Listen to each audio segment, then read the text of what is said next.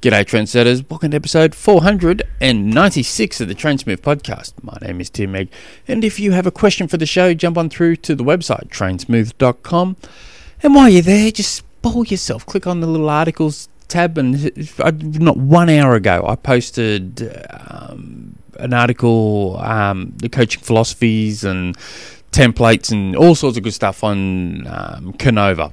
And for the people that's not sure who Canova is, he arguably the greatest marathon coach in the world. When you look at the marathon and you think very few people have the natural ability as well as the correct training to do it, can go a sub 2 hour 15 in a marathon. Now you've got to take a very small percentage of that. It can go sub 205 in a marathon. Very, very select few can do it. You have to have beautiful genetics. You need really good, dedicated years and years of the correct training. Now, out of the 205 group of athletes that have done it, majority of them have been coached at least at one point by Canova. So he's basically, the best you can get in marathons. So I've posted that. It's just some bit of information. I'm a big fan of his. If I was doing pure marathon training or pure run training, I'd probably adopt his philosophies. But I think he's a very quality good coach. But anyway, not a lot's been going on in my little world. I had, for the people who do listen regularly will know I'm coming back from an Achilles injury. So I blew that out like March or something, partially torn it.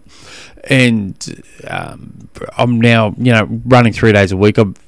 I think that was my third week or fourth week of 40k runs in the week, over 3 runs. Very slow pace. But anyway,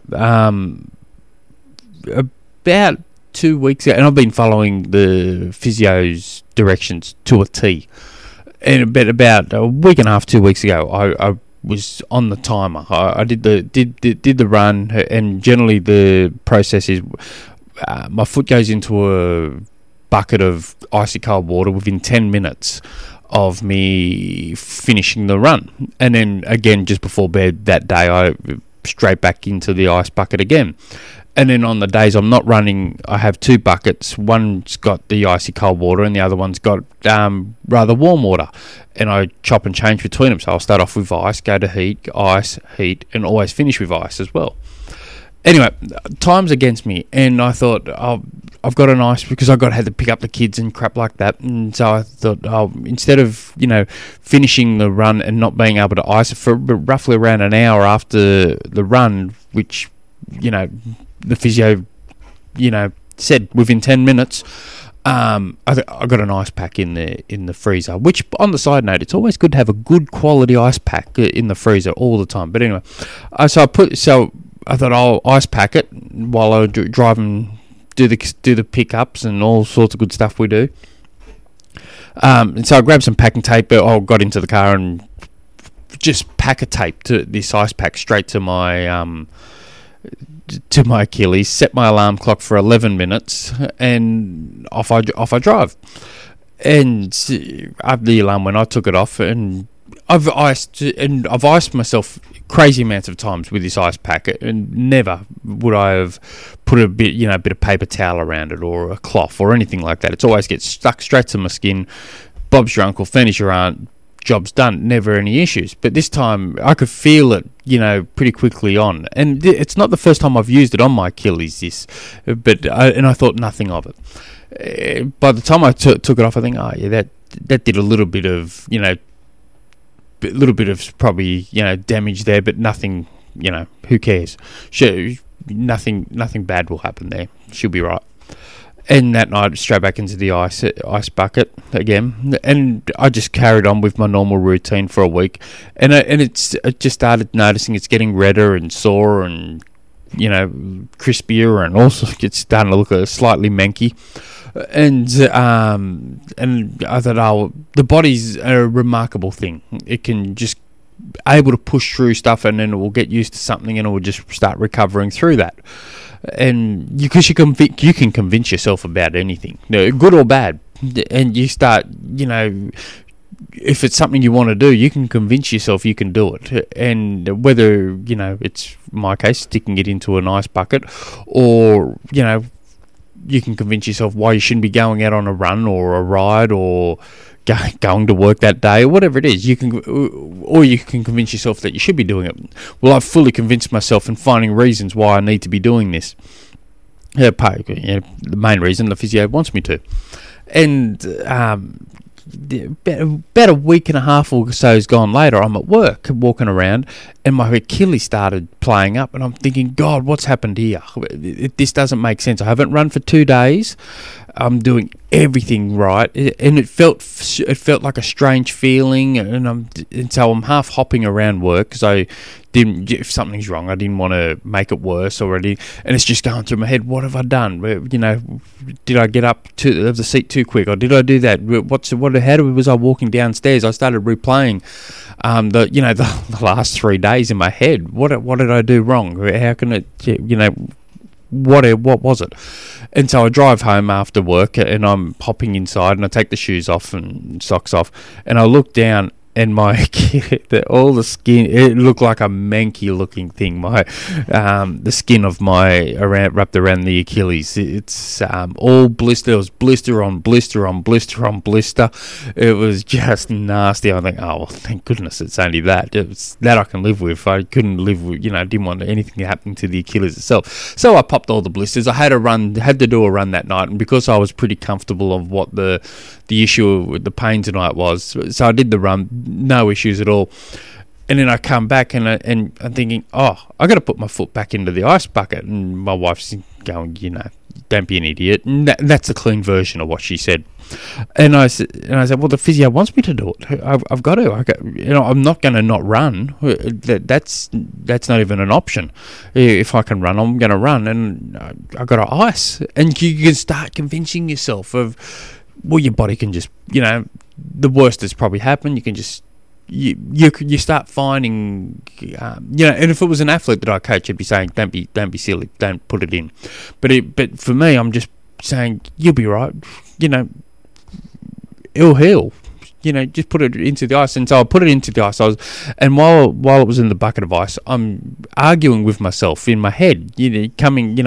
All these strong points are saying, your body can cop this one, mate. Yeah, it's best to ice it and just cop a little bit of discomfort on the skin areas. And then I was thinking, don't be silly. This could end up being worse by doing this. So I ended up pulling it out, and I haven't iced it now for 5 days or something, and which is mucking with my head that I'm not following the procedures for my physio. But it is looking not as gruesome. It's still a manky looking thing. It's all scabbed up, and I don't know what the poor people at the swimming pool must think when I turn up to there and I take my shoes off and they go, ugh. I'm sure they must think that. But anyway, today's question comes from Isaac, who writes, I've been listening for 3 years, and in the 3-year period I've been an active triathlete for about 70% of the time. I work in the hospitality industry, and oftentimes I have to change my training schedule around to fit in sessions in and around and still have energy left to work. Most Ironman 70.3 training programs have you doing the long bike Saturday and the long run Sunday. Due to my crazy ass work schedule, currently I do my long runs on Sunday, and on the days off, Wednesdays and Tuesdays, I do my long rides. Is this proper and beneficial to my long-term training for 70.3, or is it better to move the long bike and long run for the days off so that I can test the fatigue factor? I was planning 90 days before the race, and then back on the bike and run. I have 6 months left to my first in-person 70.3, and I am working to build my base once again to lower intensity for now. Come race day, I'll be 72. God, come race day, I'll be 52 years. 52. It's easy for me to read. Jeez. Come race day, I'll be 52 years old, and I don't want to peak too soon. What advice do you have on aligning proper training programs to my crazy schedule, and how do I manage the intensity and reach a peak just days away from tapering leading into the race? So there's a lot here. Starters, most training plans, just about all training plans, will have the long bike Saturday, long run Sundays, as you mentioned. Reason for this is the majority of people work through the Monday to Friday day, and they've got weekends off, so you can load up their weekends. That's basically the reason, and especially for Ironmans, I do like the long run being the day after the long bike, purely because there's already fatigue in the legs. It's not critical that, but I just like it. But yeah, it's most definitely not critical. If you look at the training, well, I'm assuming his plans still haven't changed. Craig Alexander's plans he sells, I think he would have the long runs in the midweek on the Wednesday or something like that, and the long run and the long ride was Saturday or something like that. It was, and that's just for an example.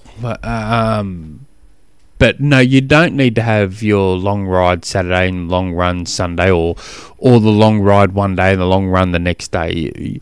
I wouldn't stress too much about that. The biggest thing you need to do is be very consistent with what you can achieve week in, week out, month in, month out.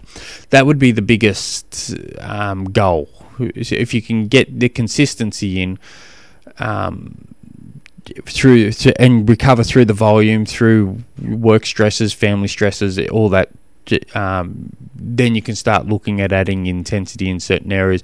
I wouldn't also wait too long to add intensity. I don't know how long you've been training consistently for at a particular volume that you're building up for. Just having a half a read here. But that whole concept of you start training, you train for an event 6 months out, 3 months of base building, 3 months of or 3 months of base, 3 months of build, and then you peak. That's kind of a bit of an old philosophy. I know some people still do it, but I forget the coach's name. He was a track coach. He was saying if you want to go fast, you've always got to add some fast work in from day one, and there's a little bit of truth to that. So even if you just add some strides towards the end of the easy runs, but I'm getting off on the side here. So you have your 70.3. I would definitely create, your work schedule and changing sessions around if and when needed based around work. That's all good. I'd be trying to create a template that you can half stick to, and come up with option A, option B, option C. So when you get an event or something come in on a Thursday and you have to work extra, what's the options going to slip into there? So I'd be just trying to have a play around with it. As long as you get the volume in, the volume at 52 years old, your first 70.3 event, I would be worrying more about getting that as much volume as your allowed time can, and you can do consistently. So there's no point going out and doing 15 hours this week just to be able to only do 6 hours the next week, because work or you're fatigued from that 15 hours. So trying to come up with that right balance of how many hours of a week you can swim, bike, run, week in, week out, and then you can start adding, well, this week I'm going to have a little bit more time, so I'll be able to add more on the bike and that kind of thing. As for peaking, that's a word used very, very loosely by a lot of coaches and a lot of people, in particular a lot of people. It's really, really hard to get that correct, like that proper peak. Even the pros get this wrong more times than not. You need years of training data to really dial that in, and even then you still get it wrong. So the goal through your volume, you want to, you say you're laying a base. Once you start building that intensity up and becoming more race specific in your training, if it's your first, depending on how much volume you're doing each week, and how much fatigue you're carrying every day in, day out, generally for a 70.3, anywhere between 7 days out to 10 days out, you can probably start tapering for it, just resting more, but you still need that volume. You start decreasing the run first, and then you decrease the bike second, and then probably race week start decreasing your swimming. But these are me just guessing a lot of this because I haven't seen your program. But I wouldn't worry about peaking too soon. Not many actually get to do that. And the ones that do, there's generally big clues that have been missed along the way. As long as you're analysing your training, doing a bit of a review every week, every 4 weeks of what's going on, what you need out of your training for the next 4 weeks, and start building towards that, and then you should be right. But I wouldn't worry about peaking too soon. As long as you got to keep in mind also, from week 4 weeks out, between 8 and 4 weeks out, that's going to be a lot of athletes convince themselves they're either overtrained or they're going to be peaking too soon, or that's a lot of that's called self-sabotage. It's very, very common with athletes, age group athletes. They start self-sabotaging. They're finding reasons. I'm really tired. I'm over. I've got too much fatigue. I'm too tired, or it's just become. There's 1,000 reasons, and all of a sudden sessions start getting skipped. Intensity starts getting dropped out. It's really, really common between that 4 weeks and 8 weeks out, and you start self-sabotaging. So really, really keep an eye on that, and ask yourself every day: am I self-sabotaging in those periods? And if the answer is yes, then you've got my permission to knock it off. But if not, you need to just keep ticking the box day in, day out. Don't look too far ahead. Just keep ticking the box. That's what I'd be doing, and I think you'll do fine, mate. But you just you get these programs that have all these sessions. They'll give you an idea on how the sessions should be structured, how the week should be structured, but you can move it around as long as it makes sense on paper. I'm going to swim that day, I'm going to bike that day, I'm going to run that day, I'm going to, as long as it makes sense on paper, what you do within those sessions you can manipulate to work best for you. So I hope that helps. Feel free to send me, more information, like a template or whatever you half follow, and I can give some feedback from that. If you guys have any other questions, jump on through to the website trainsmooth.com. Until next episode, hooroo.